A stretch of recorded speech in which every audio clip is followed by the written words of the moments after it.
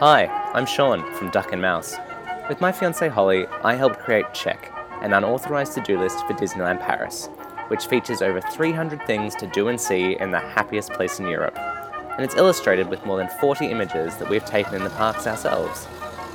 Whilst we love the book, and we're sure you will too, we wanted to bring Check to life. So welcome to our new podcast, where we'll wander around Disneyland Paris together, pointing out little tips and tricks that we've picked up along the way. Who knows? We may even bump into some special guests here and there around the parks, who'll share some of their tips with us too. For now, let's have a quick walk around Main Street, USA. It's one of our favourite areas in the park, and it's great for people watching.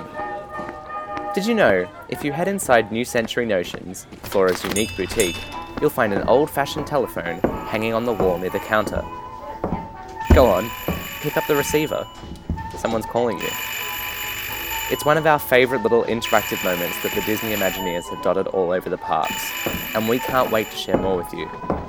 So please subscribe on iTunes, SoundCloud, or your favourite podcasting app to get even more Disneyland Paris tips and tricks.